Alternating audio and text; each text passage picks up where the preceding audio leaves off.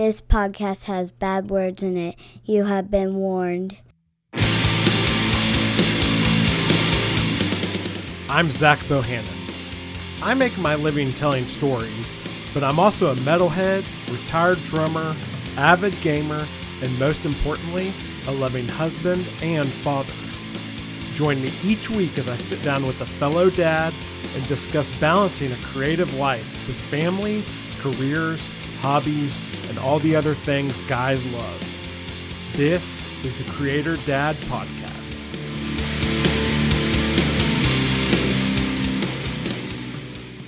Dude, Chad, it's been way too long since we've talked, man. How you doing? It really has. I'm doing really well, and I was shocked that because we keep in contact, but not a lot. And so I was shocked when you sent me the invite, and very pleased. So Why thank were you shocked? You're a creator and a dad, and you're one of my oldest buddies in this business. So. Yeah, I don't know. Maybe it's because I don't know, because we don't talk a whole lot. Yeah. There's honestly I don't talk to a whole lot of my writer, especially since I'm not on social media anymore. Mm-hmm. You know, I haven't been on social media at all for 3 years. And nice. so that's gotta feel good. It's awesome. Like I love it. I mean, especially these last couple of years, it's been really nice. Yeah. I mean, you were joking beforehand, before we came on about, let's talk about politics. And it's like, dude, I miss all that stuff not being on social media, like all the political stuff, like going through the last couple of years with the election and like with COVID and all this stuff. I mean, it has been so good for my mental health not being on there. Yeah. I could tell you that much. Yeah, but, I can imagine. Yeah, it's awesome. So, and it's, my book sales have been fine. So that's the thing. Everyone always asks me, they're like, well, how are you an author and not be on social media? And I'm like, maybe it's because I write post-apoc and I don't think those authors really care about social, or the readers really care about social media. I don't know, but I think people overestimate how much social media sells books. I know I do, and I think that's because I didn't really sell any until I started really utilizing social media like a lot. And it was funny because I was talking to Dan Padavona the other day, a week ago, and he's not on social media either. I mean, he posts the occasional thing on Instagram or stuff, but it's all family related. Yeah. And he says he sells 0 books through social media. And I'm just like, I mean, that's the only way that I sell books. And of course, granted too, you guys are also writing in a series, which is does way more. It's way more popular.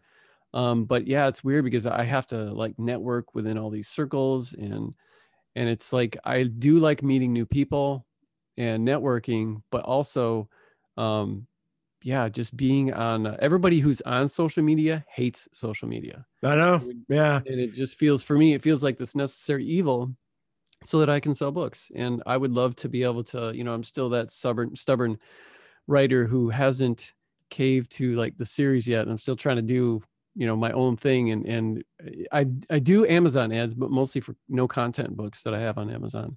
They don't do really well for my other stuff. Yeah. And, so I would love to get to that point where I could just give the middle finger to Twitter and say, see you later, suckers. And then, sell 4 times as many books. That would be great. I mean, the thing is, things would definitely be easier for me if I was on there. Like I think it would. Yeah. I'm not going to sit here and say it doesn't sell books at all, but I just, and I think that, because I know there's writers who are listening to this who are going to be like, well, the point, they're going to bring this up is a lot of it is about connecting with your readers. It's not necessarily just about selling to them, but like, I have other ways I do that. I mean, I do most of that through my mailing list, if people really want to communicate with me and they really want to know what's going on, they can jump on my mailing list, but things would be easier for me if I was on social media. I've just kind of put my flag in, and I just know I'm a happier person because of it. And like when I weigh the pros and cons, it just, I don't know. To me, it just makes a lot of sense not to be on there. And it's time consuming, It is between having it bring you down mentally, emotionally, which could affect your writing, then it's taking time away from writing too. So who's to say that you are missing out on any, it could hinder your writing, hence hinder your, book sale, your future book sales. And who knows? I don't know. Yeah, I mean, and recently it was funny. I always kind of told myself, I was like, if I go back to one, it would probably be Instagram, and because I really like Instagram was the one I enjoyed the most when I was on social media. Yeah. And a couple weeks ago, I re-downloaded it just to see what was going on, and I think I had it on my phone for like 5 minutes before I was just like, nope. Yeah, like that's this is already bringing me down, and I've only been on here for 5 minutes. but it's the one, if you think about that, that's, I mean, it's pretty much drama free. There's no real way um to have or be a part of and constantly see drama, because it's about this visual thing. So Partially. I do think though there is an interesting aspect of it of I think where Instagram really gets interesting is, and where it can really mess with people is, I think on Instagram people only post like the highlights of their lives. Yeah. And it for people who are looking at that, it can create a lot of FOMO yeah. and a lot of fear of missing out and stuff like that. And I mean, like, you know, if I go on there and I see like a friend is having this like beautiful vacation, I'm like, man, Mhm. like, why am I not on a beautiful vacation type of thing? Like, and I'm not necessarily saying me, I'm like that, but I know that that is one of the big things with Instagram. And like, you know, why can't I look like that? Why can't I do this? And, but people are they're usually posting the highlights from their life, like, and Yeah. making it look like, you know what I'm saying? It's a highlight reel for sure. And yeah, I think younger people in particular probably should stay away from it, because they don't understand that. They don't understand that these are heavily edited lives, and that the person that's posting this, or this gorgeous girl that just took 200 photos to get the one photo that has a filter on it that makes her look perfect. You know, I would think, especially for young girls, it's not a good idea, man. Now, remind me again, how many kids do you have? I have 3. You have 3. Mm-hmm. And how old are they? My daughter is 35. Man, I'm really showing my age here. That's okay. My second youngest is 25, and then Nakota, my youngest, who will be 17 next month. Okay. So how have you handled that? I mean, your kids have, especially your youngest one. I mean, really your youngest 2, I guess, have grown up as teenagers with social media being a thing. Like, so how have you because I'm asking, like, my daughter is 7. So, right. and like, who knows by the time she is 14 or 15, I mean, who knows what it's going to look like, especially with people talking about the metaverse and virtual reality and all this stuff. Yeah. Like, I don't, like, it scares the crap out of me to even think about it. But like, how did you handle that? Not as well as I would have liked. You know, as you know, having kids is kind of like, they're like these guinea pigs. You kind of know what you're doing, and you hope that you know what you're doing, and you try your best, and you use your own example. Your own life is an example. Like, this stuff that I didn't agree with my parents, I'm not going to do that. I'm going to use these things that I thought were a good idea. And you're still gonna, and then each kid you kind of get better at, I guess. Yeah. But and the reason why I say not as good as I would have liked, because my wife and I, you know, we've been together for 31 years, but we don't see eye to eye on some things, because she's more naive than I am. For example, a cell phone. I'm like, you know, she wanted to get our youngest a phone when he was like 12. I was like, you don't understand, boys. If I had a phone when I was 12, me too. You wouldn't want to know what I'd be doing with that phone. Exactly.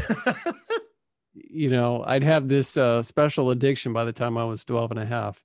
So it's that kind of thing. You know, I mean, there's all kinds of things like what we were talking about, like the body image and stuff, from looking at other people's lives and just jealousy and thinking they're not good enough or whatever, to, you know, pornography and all kinds of things, to just time consuming. And then you instead of being a part of something, a lot of kids are watching someone else be a part of something, watch someone else be really good at a video game or guitar or whatever, instead of you partaking in doing that yourself. And you're watching someone else, you know, excel in life. And which I've been guilty of too, you know, watching live videos instead of playing my own guitar or something, you know. But my wife and I, we don't really see eye to eye on that. And she, so we have had arguments.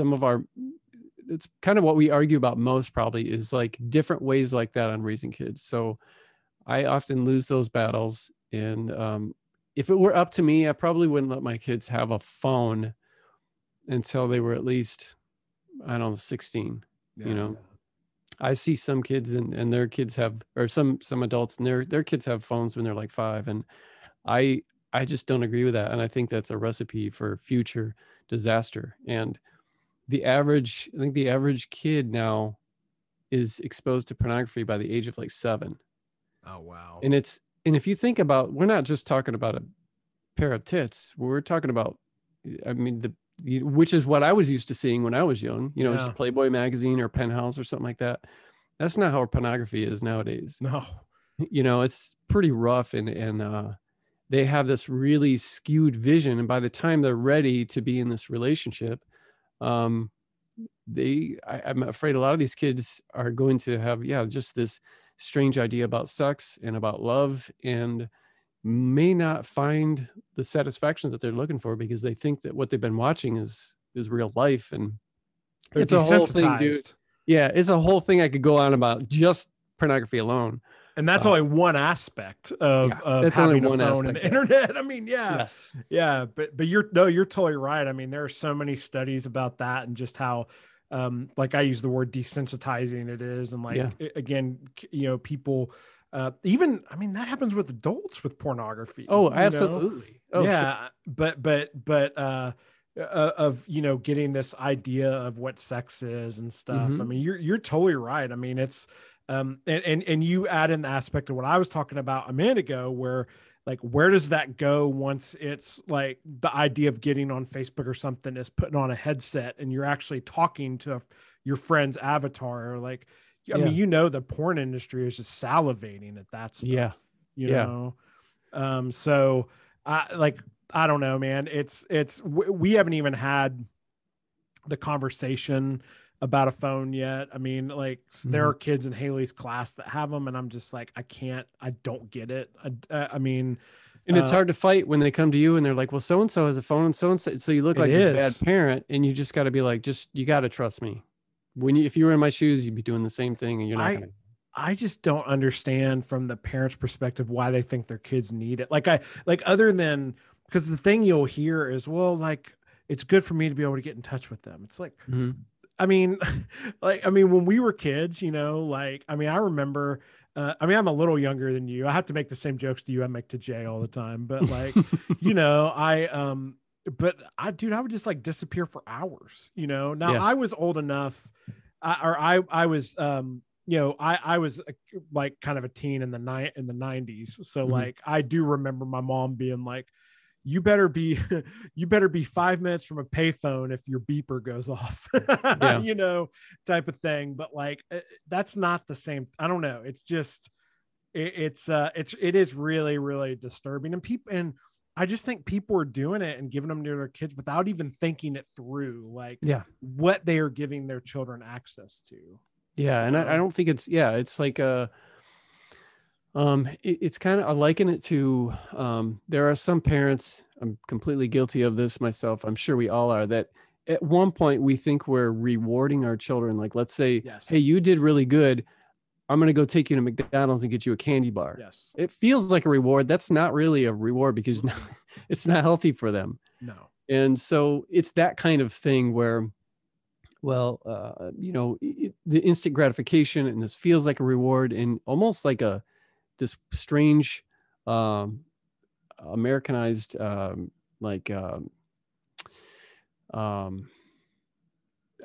reward, I guess. Traditional reward. You know, like, of course, you did good at that thing, so let's go get you all bogged down with ice cream or whatever. Not to say I don't give my kids, you know, ice cream and stuff like that. No, but dude, you said it. I'm guilty of that stuff too. Like, we all are. And it just feels like my daughter, she raises her kids completely different. You know, they'll be here and she'll like drop them off, because I have grandkids too. She'll drop them off, and the littlest one will have like a bag of candy she's running around with, and I'm just like, what, you know, so you're gonna rot her teeth and and she's gonna like be crashing from the sugar and all this kind of stuff. It's like it's not really reward. And I think that naivety plays a part with parents who think that the phone is a reward, and because they're so popular and so much can be done, and it's also a babysitter. 100%. Yeah. So, and I'm guilty of that. I mean, me too. In the same way that a TV is in a DVD player or something. I mean, as we're recording right now, like, I usually record these while my daughter's at school, but I do have some time slots that are a little later. But like, so you picked one of those, like she's out, like my wife is at work and Haley is sitting out in the living room right now playing Switch. So, we're, now sometimes we have timers and stuff set on them. So like, there's only so much she can do a day and it turns off. But still, like, it's totally being a babysitter right now. Yeah. Yeah. And I'm totally guilty of that too. I think back in the day, the babysitter was kind of like the, depending on their age, like the swing that you put them in when they're real young. Yeah. And you could leave them in there all day and they're content or whatever, and you could do the stuff that you need to do. And now it's, as they get older, it's, cell phone or just a TV screen or an iPad or. Well, we're both old enough though to remember when the babysitter was outside. It was just outside. Yeah, and I feel bad for especially my youngest, because I'm just like, his thought process is like, I mean, he would rather be outside, but he's kind of selective with his friends. Thank God, like if he knows somebody's like getting high and stuff, he's just not interested in hanging out with them. So in my town, it seems like everybody is getting high and stuff, and so he's just not interested in hanging out with people who are doing that. So his chances of going out and being active are dwindled down to just a couple really close friends that he hangs out with on a regular basis. But he would rather be going out and doing something like outside than playing video games. But if he can't do that, then that's what he's usually playing video games, despite me trying to get, I bought him a bass. I started because I didn't think I thought, well, let's start with bass. It's easier. I don't think he wants to play guitar. So I tried to teach him some stuff. He's just not interested in that kind of, he's a lot different than I am in some areas. Yeah. Yeah. We just got our daughter a piano or a keyboard for Christmas. And she's like, cause I can tell she's got the music bug. And she's really, really taken to it, and it's been really awesome to watch. But yeah, there was one other one other thing I would bring up, and then we'll talk about. I want to talk about some other stuff, but I'll tell you another interesting thing, and maybe you've experienced this with your younger kids, but like friends of mine who have kids that are teenagers, like have told me that over the past like several years, like one thing that kids, especially teenage boys, have been like really weird about getting their driver's license. Like, did you deal with any of that type of stuff? What do you mean? Because my son Nakota, my youngest. Yeah. He doesn't have his license, but he doesn't really care. He doesn't want That's it. what I'm saying. Yeah. Really? Like, That's a thing? Yeah. Like they just, where kids, I know several parents who, really, there's a friend of mine who lives down the street and her son is like 18 or 19 and won't get his license. Mm-hmm. And it's just, I don't know what it is. I don't know if it's because they don't want the responsibility or if it's because they'd rather. I think a big part of it is, and I think in some of these kids' instances is that they don't really feel like they need it because they just play video games with their friend. They do everything online now. So like they don't need to go meet their friend at the bowling alley or whatever, like we used to do, or go to the mall. Right. Like they just do it all online. But yeah, it's like, that's a thing. And it's, I mean, I remember when I turned, like the day I turned 16, I wanted to go get my license. Oh yeah. It was a big fast deal. enough. Yeah. Yeah. But it's just weird. That's a weird thing. I don't know, but it's definitely a thing. That's okay. That's weird, man, because I thought it was just my kid. I thought it was like, well, okay, if you don't want to drive yet, because he has ADD too. And so I'm scared to death that he can't pay attention to at this point. Even with our second youngest, he didn't get his license until he was, I think, almost 18, and he wasn't that concerned. And I remember when he turned 16, he knew, and my wife and I talked, he's not ready. I'm not putting this kid on the road. Like, not everybody should be able to do things at the same, like even voting or whatever, 100%. drinking alcohol, whatever it is. Not everybody's at that same level of maturity. Yeah. And I knew that Elijah was not ready to get behind the wheel of a car. So we waited a little bit, and he was totally cool about it. Never bugged us about it. And then Dakota being like that, it was just like, it's just my weird kids that did. So I didn't know it was a thing. That's very interesting. Definitely a thing. Yep. Yeah. I know several instances of that, and it's specifically more with boys. So yeah, it's something I've been meaning to look into, but I don't know. Maybe we'll get some feedback from other parents on the podcast or something. I'd be kind of curious to hear if anyone else is having this issue. Yeah. So, but well, you mentioned music, man, and I know you've emailed me and Jay, I guess like a week or so ago. Yeah. We're kind of talking about that some. So, Mm-hmm. so what have you, I know you've been working on stuff with music lately, right? Like kind of just for like projects for fun or whatever. Yeah. I bought some home recording stuff years ago.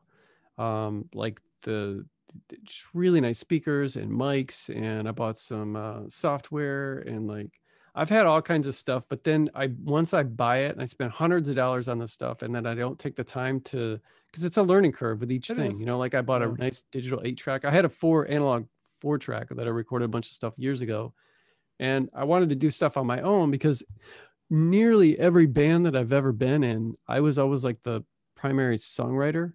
Yeah. And so, not that that's how I liked it. I like actually being in a band more where other people are participating more than just me. And I'm like, you play this, you play. I don't want to be Billy Corgan, Yeah. And I like that camaraderie of it. Just everybody throwing their stuff in the pot, and then we're stirring it together.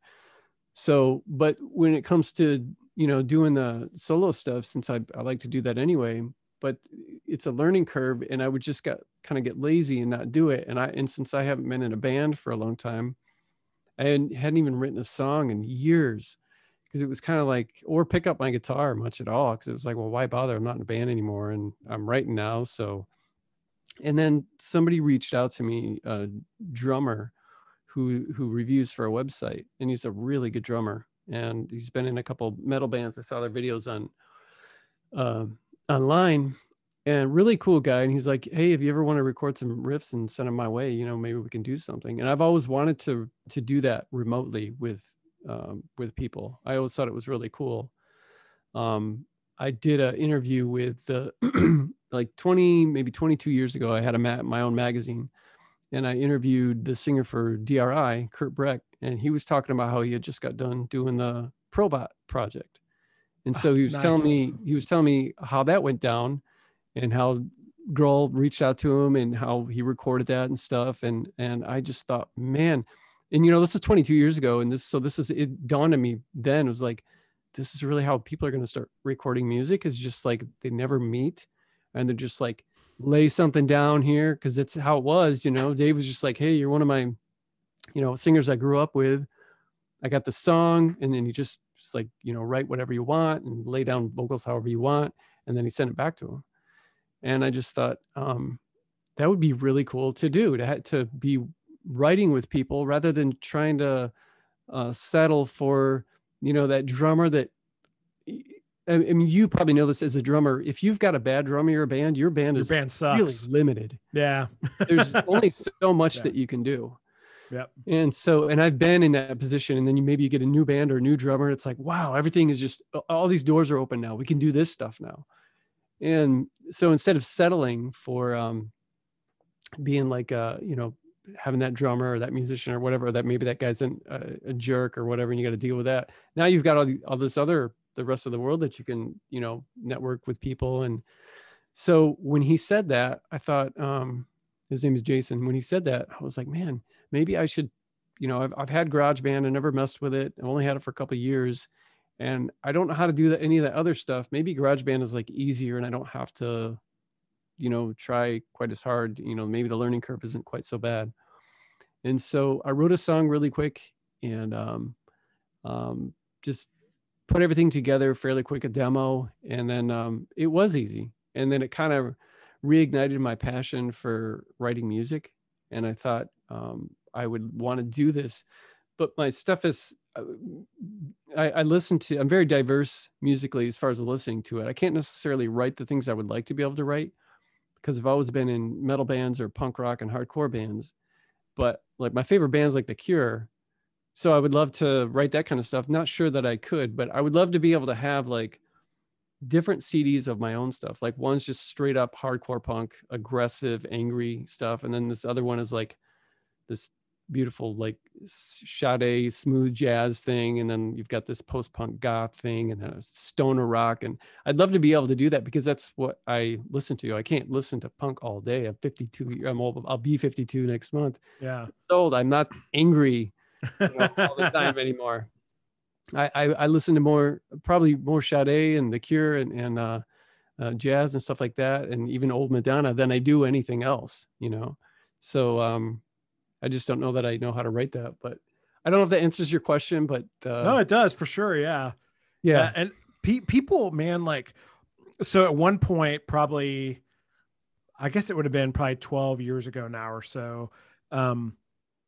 Basically our house that I'm in now was a recording studio, like, because my wife was a singer in the last band I was in. and we like recorded an album here and we used GarageBand. Nice. and it's like people underestimate, what you can do with simple software. It's amazing. Like that. And the thing is, go ahead. I had that when I was a kid.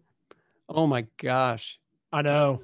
And it's so cheap to like, as far as I know, I think it still is so cheap to like get a CD made and, get yourself 100%. A couple hundred of them.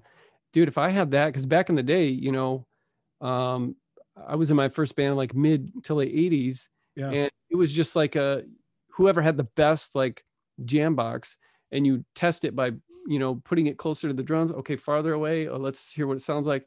And then you just make this basement tape. And then I've even made a tape where instead of using a microphone, I had to, after we figured out where it sounded best, I sang really close without a mic into the the little recording thing on the jam box. And so that's how it picked up the vocals. Nobody else could hear the vocals, but then when you played it back, you could hear it on there. So, and then, making our own t-shirts and flyers and all that kind of stuff. And now you can just do that right in your house. It just amazes me. And it's exciting.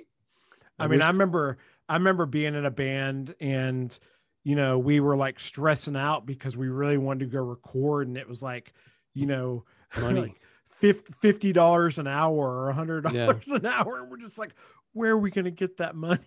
Yeah.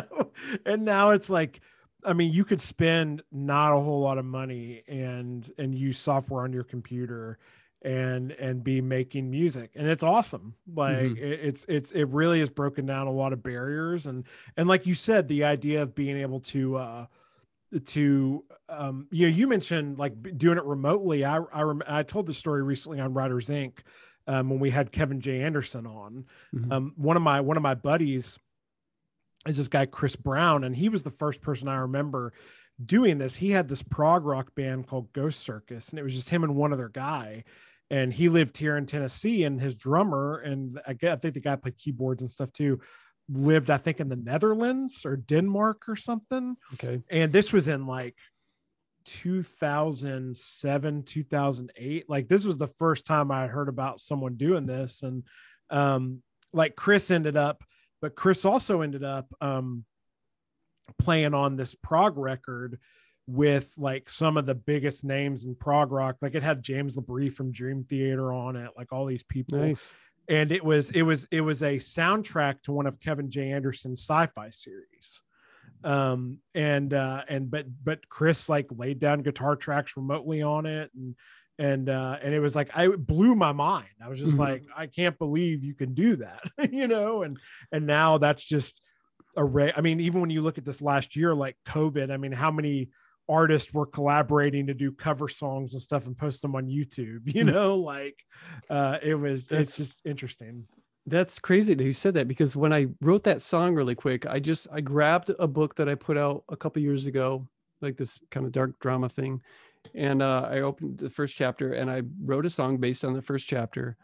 And then after I realized I liked this song, and I was like, well, maybe I'll make my own soundtrack for this book, because it is kind of part of a series. I didn't know it was going to be. So I wrote the book, then wrote a prequel, then knew I was going to make a prequel to the prequel, and then I'll just put them out as a thing together or whatever. But I thought, man, I should do a soundtrack just for this book.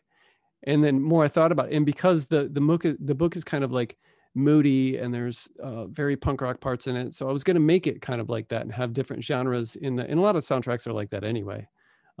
Different like some of my favorite soundtracks have just like some really cool punk in it, and then some really cool like new age type of stuff. So I wanted to make something like that. And he doesn't know this yet, but I was going to ask, and when you were talking about this guy getting all these other people, I've known, I don't know if you know who The Accused are, but I've known the singer for about 25 years. Okay. And I've done a lot of artwork for them and stuff. And so we're kind of, long distance buddies or whatever. And I grew up with that band, and they've always been one of my all time favorite bands since I was like 17.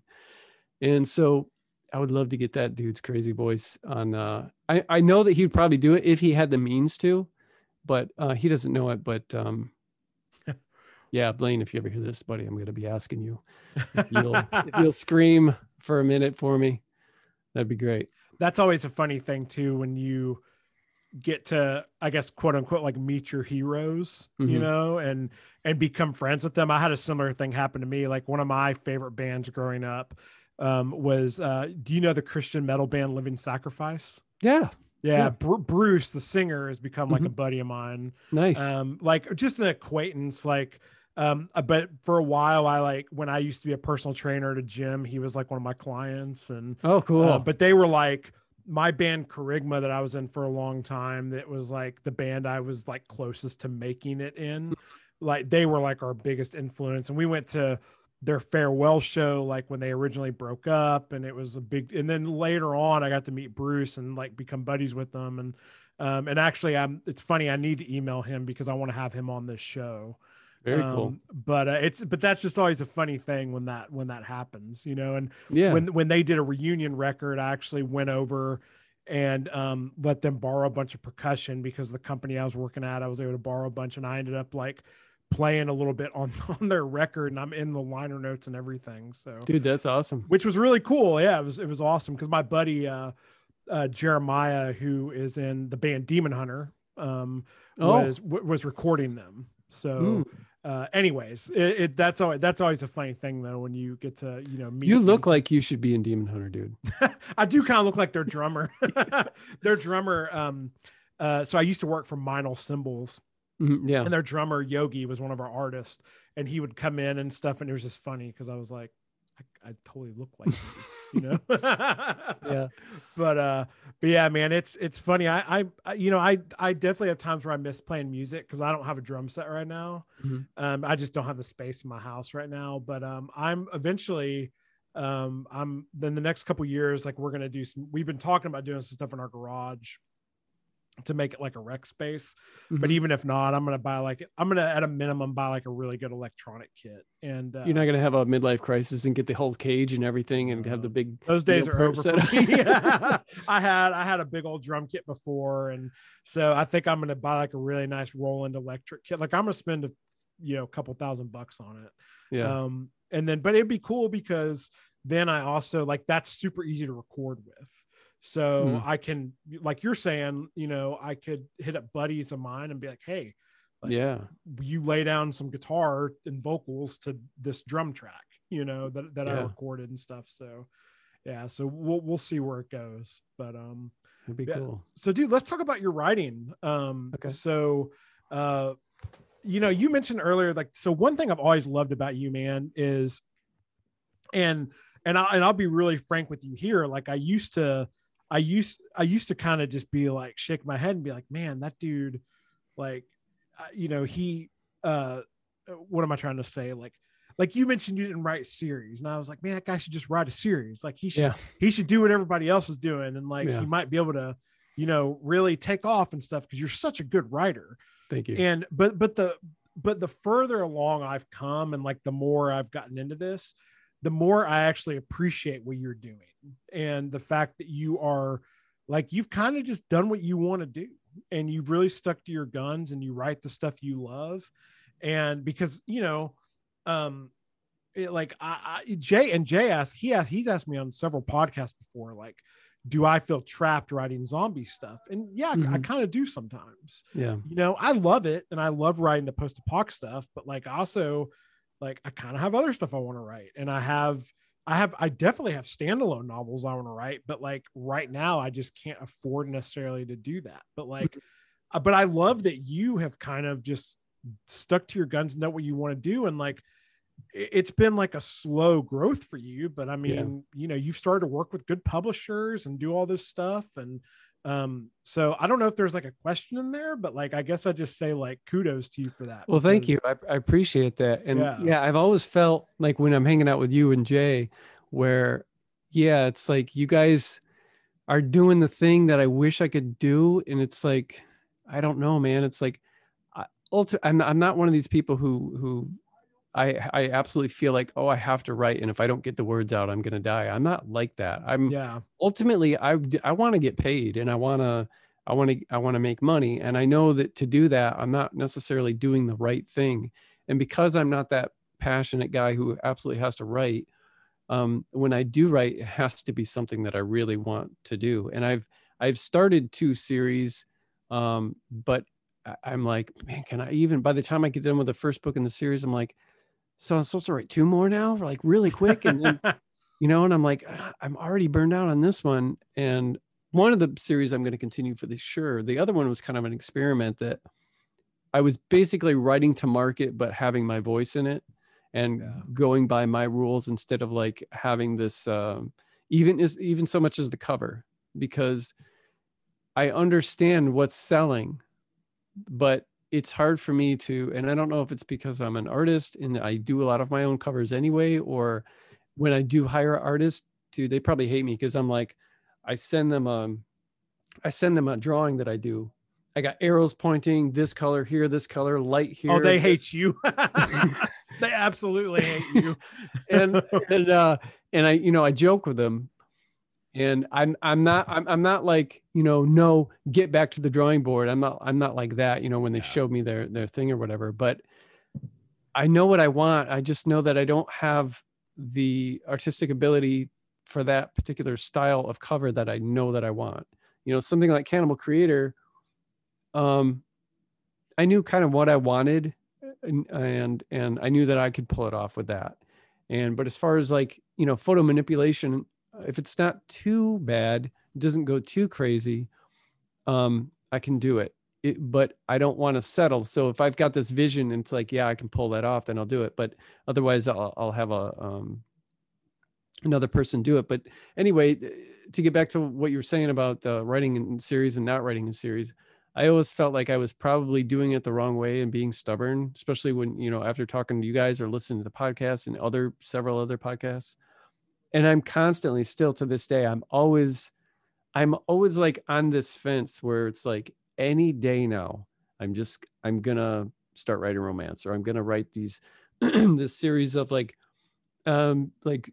drama things, or I'm gonna write zombies, or I'm gonna write post-apoc, or I'm just gonna, or crime, or and so I'm trying to. I don't know that I would have fun with post-apoc or zombies. I might have fun with romance. I like romantic movies, and I like drama a lot. And that's probably why most of my stuff is arguably not really horror, but more like dark drama stuff, with the exception of a few of them. And so, dude, I'm always toying with the idea where it's like, I've come up with different pen names that I could use, and just different ideas, because, like I said, I want to be able to make a more comfortable living. And I know that doing what I want to do all the time, I don't know that that's going to happen. And I was joking with Dan recently. I said, I feel like, I write novellas, and it's a lot of it has to do with, a lot of my stuff is written in first person. and it's harder to write something long that way. Plus, I always have a smaller cast of characters, and my prose is really lean. So you throw all of 3 of those things together, and it usually turns out to be, pretty short, like 30,000 words. And I was joking with him. I said, instead of 20 books to 50K for me, if I continue to do what I'm doing, it's going to be like 75, 80 books to 50K.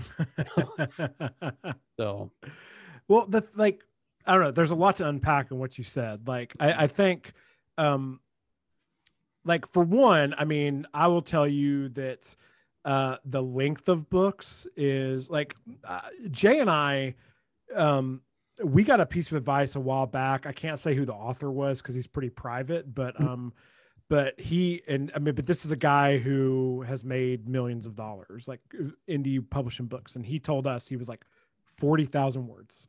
He was like 40,000 word books. He was like, that is enough. And that's basically what I've done with Dead South, the series I'm working on now. Those books are all 45 to 50,000 words.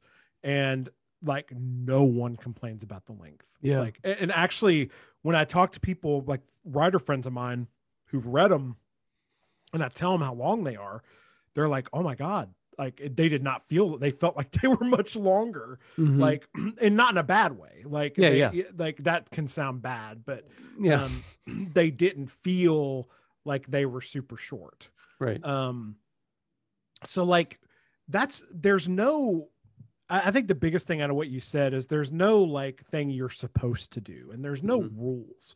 Like, I think a lot of people get caught up in that. They hear what, they go into these big groups like 20 books to 50K, and they see what all these other people are doing. And they think if they just do that exactly, that they're going to have the same success. But there's a lot of different paths to do this. I mean, I know one woman who writes like 1 book a year, 1 or 2 books a year, and romance, and she's making 6 figures. Like, when everyone else would tell you, you have to rapid release and you have to release a book a month. Like, and I'm not doing that. I'm writing like 45 to 50,000 word books, and I'm probably going to put like 4 books out this year. Like and I have friends who would write books that size, and they put out 12. I'm not interested in doing that because I know that'll make me miserable. The other thing I would say is like, I think one big thing that people miss from the right to market thing is, and like talking about Chris Fox's book specifically, like, I think one big thing people miss with that is like, a lot of people will just like try to find a hot genre and they just write it. But what Chris said in the book was, find the intersection between what you love and what sells. Yeah. So like, I think for you, I mean, like, let's say you said like, maybe you would enjoy writing romance. Like, if that's the case, then like, maybe that would be a good path for you to go. But I think like, you really need to think about what you like, and then analyze the market and be like, okay, well, like, out of all the things I really like, which one would give me the best chance to like get start really getting a big profit out of it. Does that make sense? Yeah, it does. And all that's very helpful. Thanks. And you're right on the money, man. People think, and I'm guilty of going into those things and go, oh, so I got to make, 70K books at the very least, and I got to do this and that. And the more books I put out, because I got like 15 books out, and I'll have 4 more out this year. But, and, each year, my I get more money, obviously, because I'm having more books out, and there's more trickle effect, and I get the readership, gets bigger. But I lost my train of thought. I can't remember what I was gonna say about the last thing that you just said. But yeah, I totally understand what you're saying. And I think I was gonna say something about romance. I don't know that I would. When I say I could write that, I wrote a book that is, to me, it's considered romance, but it's also like tragic romance. Like, if I put it in the romance thing and then the romance readers read it, they would absolutely hate it. And they're crazy strict on stuff. Yeah. Too. And I know that if you're doing, I've read a book on how to write a cozy mystery, really helpful, because I thought about that too. Because I do have a mystery series out. It's like a humorous, gritty crime noir thing, and that's the one I got Lansdale to read, and he loved it. And so I wanted to I could continue that, and that got good reception. Of course, I've got so many different genres that I've put out there that some of these things it's hard to find the readership for. Yeah. And because I hang out with the horror crowd in the horror circles, when I finally put out a straightforward horror thing like Cannibal Creator, then they all attack it. But if I'm like, well, I did this really cool thing that's written better, it's more entertaining, it's cooler, but then it's like, you know, those same readers, some of the readers follow me just like they would like Lansdale. A lot of his readers, you know, if whether he's writing this splatterpunk thing or a Western or the crime Hap and Leonard thing or whatever, you know, his readership usually follows him. That's always what I wanted to be able to do. It's much harder than I thought it would be because I thought everyone would go, but it's not everyone. It's only, you know, it's a smaller percentage of the readership. Yeah. And so it makes that harder. And I don't know. I'm always in a like getting good reception on Cannibal Creator, but then again, almost every review says they mention something about Lutzke's usually has this emotional thing in his books, and it's like it's there, but it's not quite there like his other books. And I'm like, yeah, it's kind of frustrating that I'm known as this like heartfelt horror, grief horror, emotional horror thing. It's like, just enjoy the book. You know, I don't have to have the thing in there. I'm not AC/DC, you know, I'm not going to put the thing. Like think about, you know, I mean, artists get stuck in that though. I mean, think about, you know, a famous example, think about when Metallica cut their hair, you know, and it's like, they can't, I think about a lot of bands like that just had to keep making the same record over and over again. And it's just, like my favorite band is Opeth. Mm-hmm. And Opeth has completely reinvented themselves, like, and turned into something. And a lot of their fans just bailed and like play your death metal stuff. And I'm just like, but I love what that I've stuck with them, you know, and it's like, they're not going to make the same record over and over and over again, you know? It's hard. It's why I don't listen to the Pumpkins too much anymore. I want Gish. I want Siamese Dream. Yeah. I don't want dance music and keyboards. I want rock again. Oh, so, for sure, dude. It's hard. And, you know, and I could totally see that with you, you know, because like when I think of you know, I'm guilty with you because when I think of your stuff, I think of you're the coming of age horror like guy, you know what I'm saying? And, but I, you know, I think, I mean, but there are ways for you to tackle that. I mean, because you can, you know, you mentioned pen names, like you can do pen names. Yeah.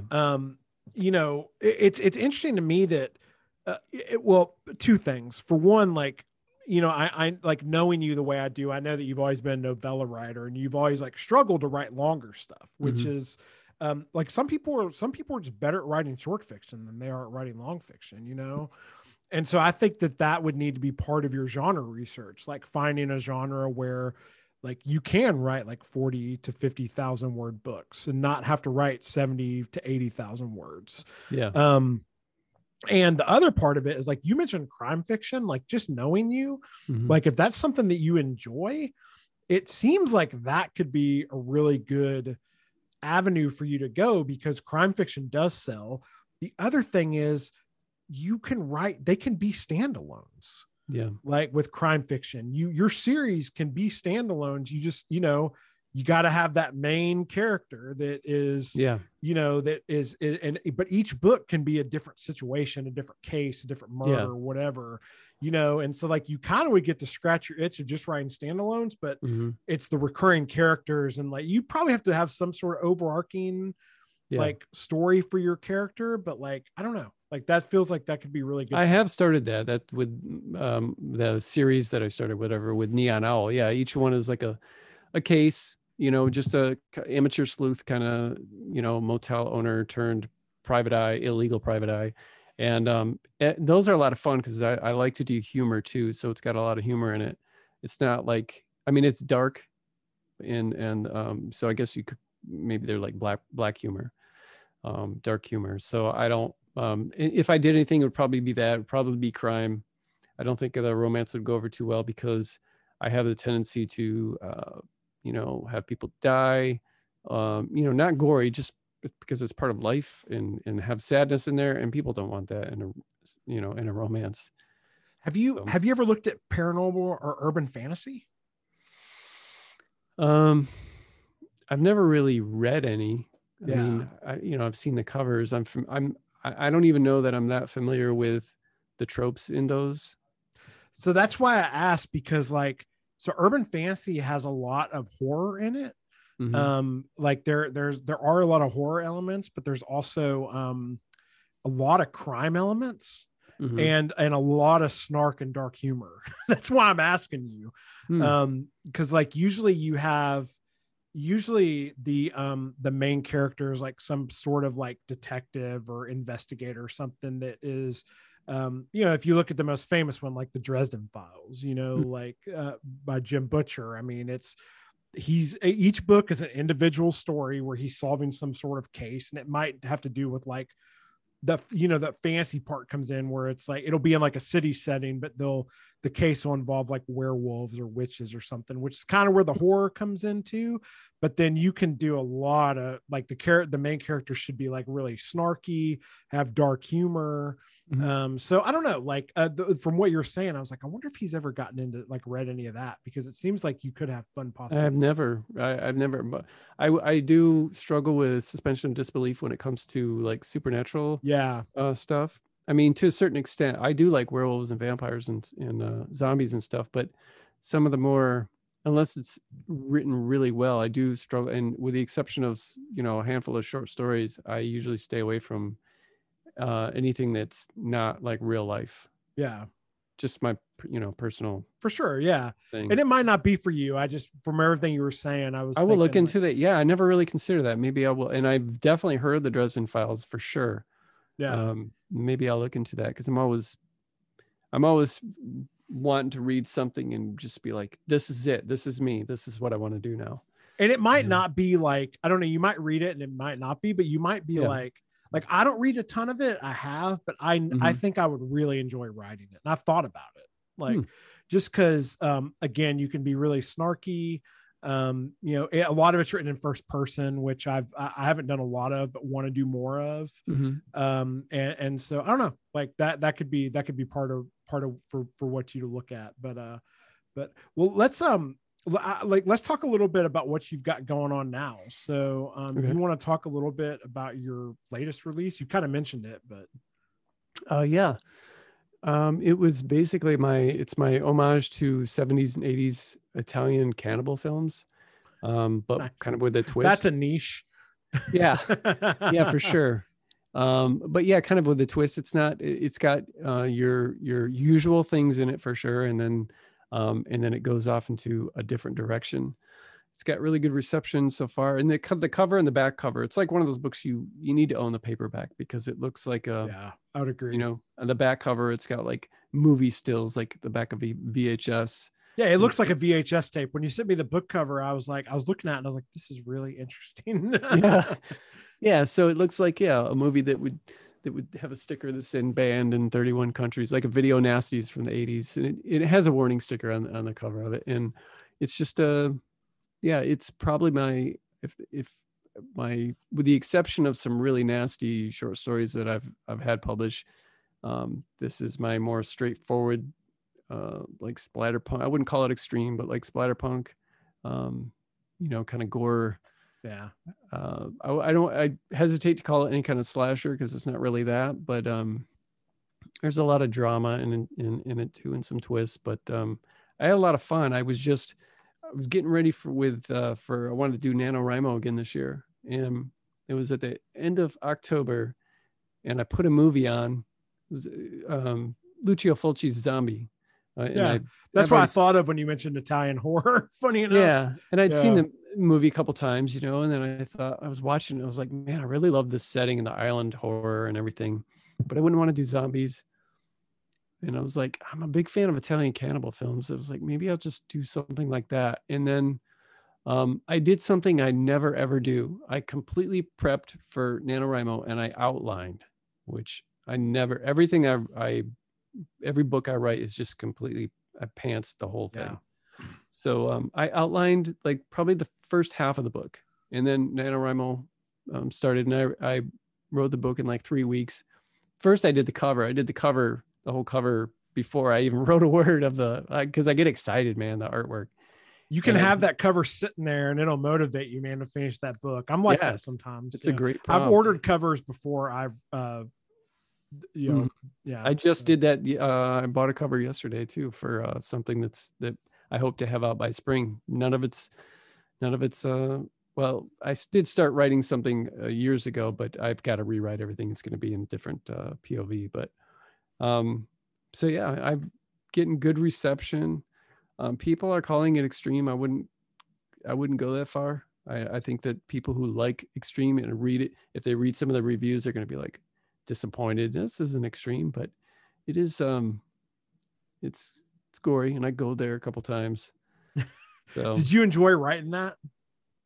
I did, and I didn't. It got really dark in some areas, and I was like, man, I started to get to a point where I was like, I can't wait to be done with this, because I try to make emotional stuff as emotional as I can, and I have this kind of like I'm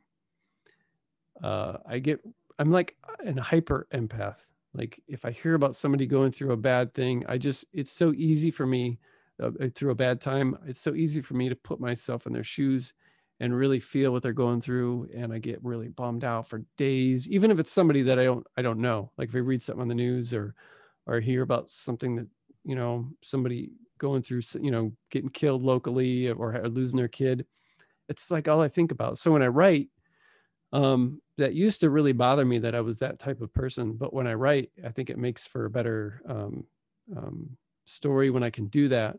And so there's some things in this book where I had to do that. And it was just such a bummer, some of the stuff. And I was like, I'm not doing this again. I'm not going to write this kind of thing again. I could see though, like being an empath like that. I mean, if you could find a way, and it sounds like you kind of do, but like to turn that energy into your art, it could be cathartic. Yeah. In I've written about stuff that I thought I'd be scared to write about. Yeah. I mean, I have written about stuff and get 12,000 words in and been like, I can't do this anymore. And then I put it on the back burner for 4 years, but sometimes it is cathartic like that. Yeah.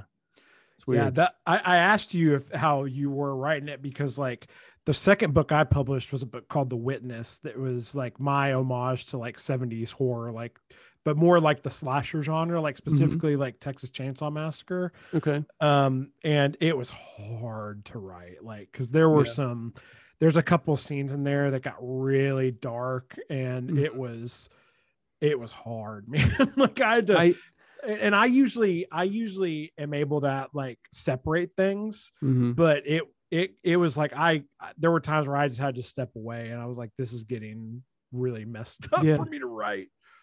I felt like that. And I think, because I didn't want to like hold anything back, like I didn't want to, not kill a kid, for example, not kill an innocent girl or something like that. I didn't want to censor myself. I did, after I wrote the first couple chapters, I read them to my wife, and she did say, you can't do that. And I did end up taking this thing out. Yeah. And I was like, it didn't occur to me. I was like, I know this is dark and everything, but she's like, yeah, you can't have that in there. That's a real, and she was right. I shouldn't be killing toddlers and dismembering them in the first chapter. My buddy Abe would love that. Yeah. So shout out to Abe for baby killing. Yeah, I took it out, but I just wanted to set a tone, and I was still able to do it where, soon on people are like, okay, this is what we're not, nobody's safe kind of thing. Yeah. Yeah. And it's, man, like even censorship, I mean, is on all aspects, it's such an interesting topic now. Like, I don't know if you think about that stuff when you're writing, just as far as, not to get too into it and stuff, but just, there's a lot of people in the industry who are, and this isn't the same thing as violence necessarily, but people who are using like sensitivity readers and stuff. Not that like killing a toddler, like you're right, that shouldn't be in there. But like at the same time, there are things that, I think a lot of writers are starting to question, and it's like, man, stories should like elicit emotions, you know. And I can Yeah. understand, like, for some things, if you need to have like a warning in the front of your book or something like that, because there are things that I think like that certain people just shouldn't read because it could really like harm, but I don't think it means that we shouldn't be writing about them, you know. I don't know, it's a crazy thing. I do have, I'm glad you brought that up because it is an interesting topic, like trigger warnings and content warnings. Yeah. And I have mixed feelings about them. I don't, you know, if, you know, I've got some books. I have one book that if you were to write, you know, trigger warning suicide, I mean, you just spoiled something huge. Yeah. You know, I don't like that. And then, you know, some people are like, if you need trigger warnings, they're in the back of the book. I that's a better idea, you know, putting them in the back. I never thought about that. That's actually an awesome idea. Yeah. I have not thought about that. But then, and I thought, well, maybe I'll do that. And then I remember my publisher, I had a book published by Crystal Lake Publishing, and Joe sent me a message. I was gonna say Joe. Shout out to Joe. Yeah, God bless Joe. Yeah. He's great. Love that guy. He sent me a message and said he wanted to publish a book that I wrote about 3 girls being held captive and being used in sex trafficking, and this was their escape. It doesn't go through, everything has already happened, and they do reflect a little bit. There's no graphic stuff. Everything is kind of implied. All of the stuff that they've been through, all the rape, the many times they were raped and stuff. He said, "You want to put content warnings?" And I said, "Well, that's up to you." I said, "I don't really want to do that." But so he had a handful of women proofread it, and they said, "No, you don't need to put content warnings on this." And of course, people on Goodreads, you know, they'll put their own list of content warnings, everything from insomnia to just some to get kind of ridiculous with them, with some of the content warnings. But I didn't want to do anything. I figure, okay, I've got this Cannibal Creator thing, and let's say I even left the the toddler dismemberment in there. If you pick up the book and you see the title and you see the I mean, you should be able to tell, you know, this is probably not my kind of thing, or where it's going to go, you know. Yeah.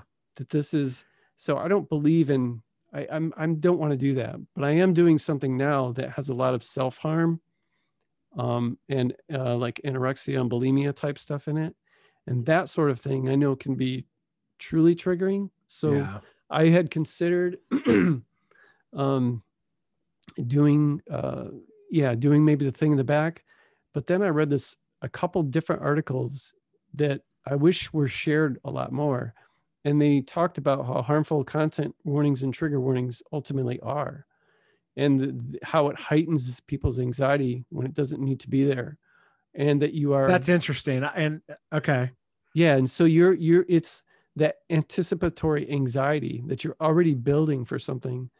It's like you're looking for it as you're going through the book. And you're looking for it where you wouldn't before. And so you have this heightened sense of, and they had all these studies in it, and bottom line was that they're not helpful, and that they're more harmful than they are helpful. And I know if people take the time to actually consider that instead of just being locked in, like, we need the content warnings, we need the trigger warnings, and there's people that's suffering from this and this. And, you know, I got triggered by, I told this story recently. I get triggered by something in movies that happens out of nowhere sometimes. And my wife, when I was younger, I was crossing the street with my fiance and we were hit by a car and she was killed. Sorry to go really dark, but no, dude, it's all good, man. You can talk about whatever you want on here. So this falls in line with the content warnings, trigger warnings. So sometimes when we watch a movie and someone just gets hit by a car, and I don't mean the like rolling on, smashing the hood, smashing the windshield kind of thing where the taxi hits the guy crossing the street. I mean like a realistic, like, they go flying and they're ragdoll. If that happens, dude, that puts me in like this. I mean, I'm not in the fetal position, but mentally, I'm just like in this. I usually turn my head. It's the only thing I'll turn my head, because it affects me on a, based on my real life experience. So if I have any kind of like trigger, that's it. Well, and I was reading this book. Hunter Shea asked me for a blurb like last year, and he wrote this silly book called Bigfoot in the Bronx. And, it's just tongue in cheek, cryptid thing or whatever that he does. And I was reading this book and it got to the scene where it was triggering for me. I'd never really experienced that in a book before. And usually when I'm triggered, I just get kind of quiet and my mind wanders and I'm in a dark space for a little while, and then I'll kind of come out of it. And that's, I don't scream and shed tears or anything like that. I just get bummed out for a while. And this book did that. And I just put it down and just kind of stared at the ground for a while. I was like, man. And so I told Hunter about it and I laughed about it. And my point of bringing it up and how now and before was you can't, our triggers are so specific, and you can't just say, if you've got a graphic rape scene, let's say in a book, who's to say that another book that just has a man ripping his belt off and then that's all just doesn't trigger someone way more than this other thing? Yeah. Or just anything. You can have a trigger in anything. And if a silly book like Bigfoot in the Bronx is going to trigger me, rather than something else. And I always think about that. And it was at that point where it really dawned on me even more that how specific each person's trigger is. And so I don't necessarily believe in them, and it's because, or support that. And it's mostly to do with, because I don't think that it's helpful. And then I believe the studies that I read about it being potentially harmful and causing, emotional states that wouldn't be there in the first place. Yeah, that's interesting. That part of it is really interesting, because I've thought about the same thing you thought about too, as far as you can't predict what's triggering for somebody. Now, to me, this is a question of where's the line, because I do think there are some things that do get discussed that you can make the argument that like having a trigger warning can be a good thing, whether it's like sexual assault or, you mentioned like food disorders, suicide would be another one, like those types of things. I've stayed away from most of that. I do have one book that's about suicide. And I think that I put something in there. It was a while back, so I don't totally remember. But yeah, like so I do think that there are some instances where it's like, okay, but like similarly to you, man, like my best friend died in a car accident. Like he was in a FedEx van, and I remember that. This was like 5 or 6 years ago, right? It was longer than that. It was 2006. Is when maybe this was somebody else that. I remember you lost somebody, and I reached out to you, I think. It might have been about. No, maybe you were just talking about like the anniversary of his death or something. It was probably an anniversary. Yeah. Okay. Yeah. And yeah, he like was pulling an 18-wheeler was pulling out of a gas station, and my buddy went right under the back of it. And sometimes when I can see a truck pull out of a gas station and start getting really weird, like I don't know if I would go as far as saying triggering, but like I do get upset. So I guess it can be, so I don't know, like it's a really, really interesting thing. Plus I question the like, what is the worst case scenario for these triggers? Is it because this is going to put somebody into a bad mood for a while, or is it going to be life changing for them? Because if you think about, I feel like some of these people that argue triggers, it's like, I can understand, let's say like something along the lines of a relapse. Like, let's say we were talking about anorexia and bulimia and stuff. And if somebody's reading about that and all of a sudden they want to start doing this self-harm stuff, cutting or whatever, or even a drug addiction. I have a book on heroin, and if it causes someone to start shooting up again, that kind of trigger to me is different than something that points to a past trauma that they just are going to be living with for the rest of their life. And if that type of trigger, what is like the worst case? What is being triggered? Does it mean a year of therapy now? Does it mean you're bummed out for this, for this particular thing? Yeah. The other aspect of it that is, and I don't want to be insensitive and go too far down this path, but like, but I also think that there is a little bit like when people read that stuff, like who are the people who are really complaining about it vocally? Is it people that have actually been through that stuff, or is it people who are virtue signaling? And you could go there with talking for people who've gone through that. Yeah. Which you could slap that label on a lot of the problems that we have in the last couple of years. And it's you're right. But so I don't know. It's interesting. Like just the whole thing about censorship and all that. And cause I know that, I mean, obviously there are people who like do absolutely will read some stuff and it sucks for them. Like, and you know, I definitely don't want to make anyone feel bad for reading my books. And I don't want to, you know, trigger any emotions in them. But at the same time, like you said, it's like, I think for me, I personally just stay away from a lot of it because it's usually not really relevant in the stuff I write anyway. Yeah. But you know, you write a lot more drama and stuff like that, dramatic type stuff. So I could see that being more of a thing for you. So I was just kind of curious, you know? Yeah. But if I do trigger warnings ever, it will probably be for this one that will come out because I know, I don't know, I can see that as more of like a triggering thing as far as, you know, like I said, like more of like a relapse thing rather than just like remembering a bad time in your life.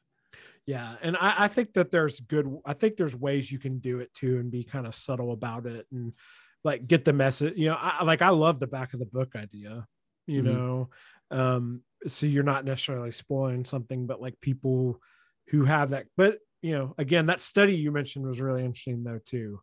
Because I could totally see how like that would automatically get people in that mindset when they might not have otherwise even noticed anything. Yeah. You know? Yep. I don't know. But well, man, this has been awesome conversation. Yeah, dude, it's great. Yeah, this is really, really good. So man, why don't you take a minute and like, you know, where can people find you? Where can they find, you know, your latest stuff? Like whatever you want to promote.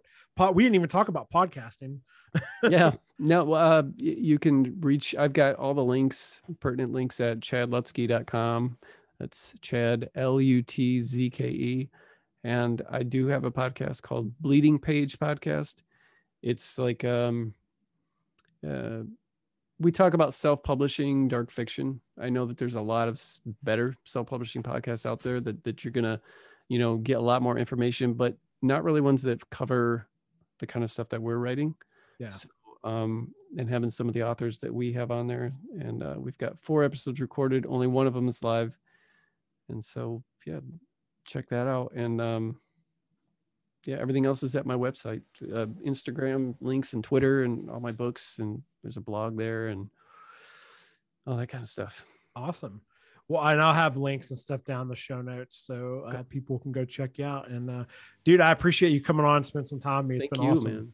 Awesome. Cool. We'll do it again. All right. All right.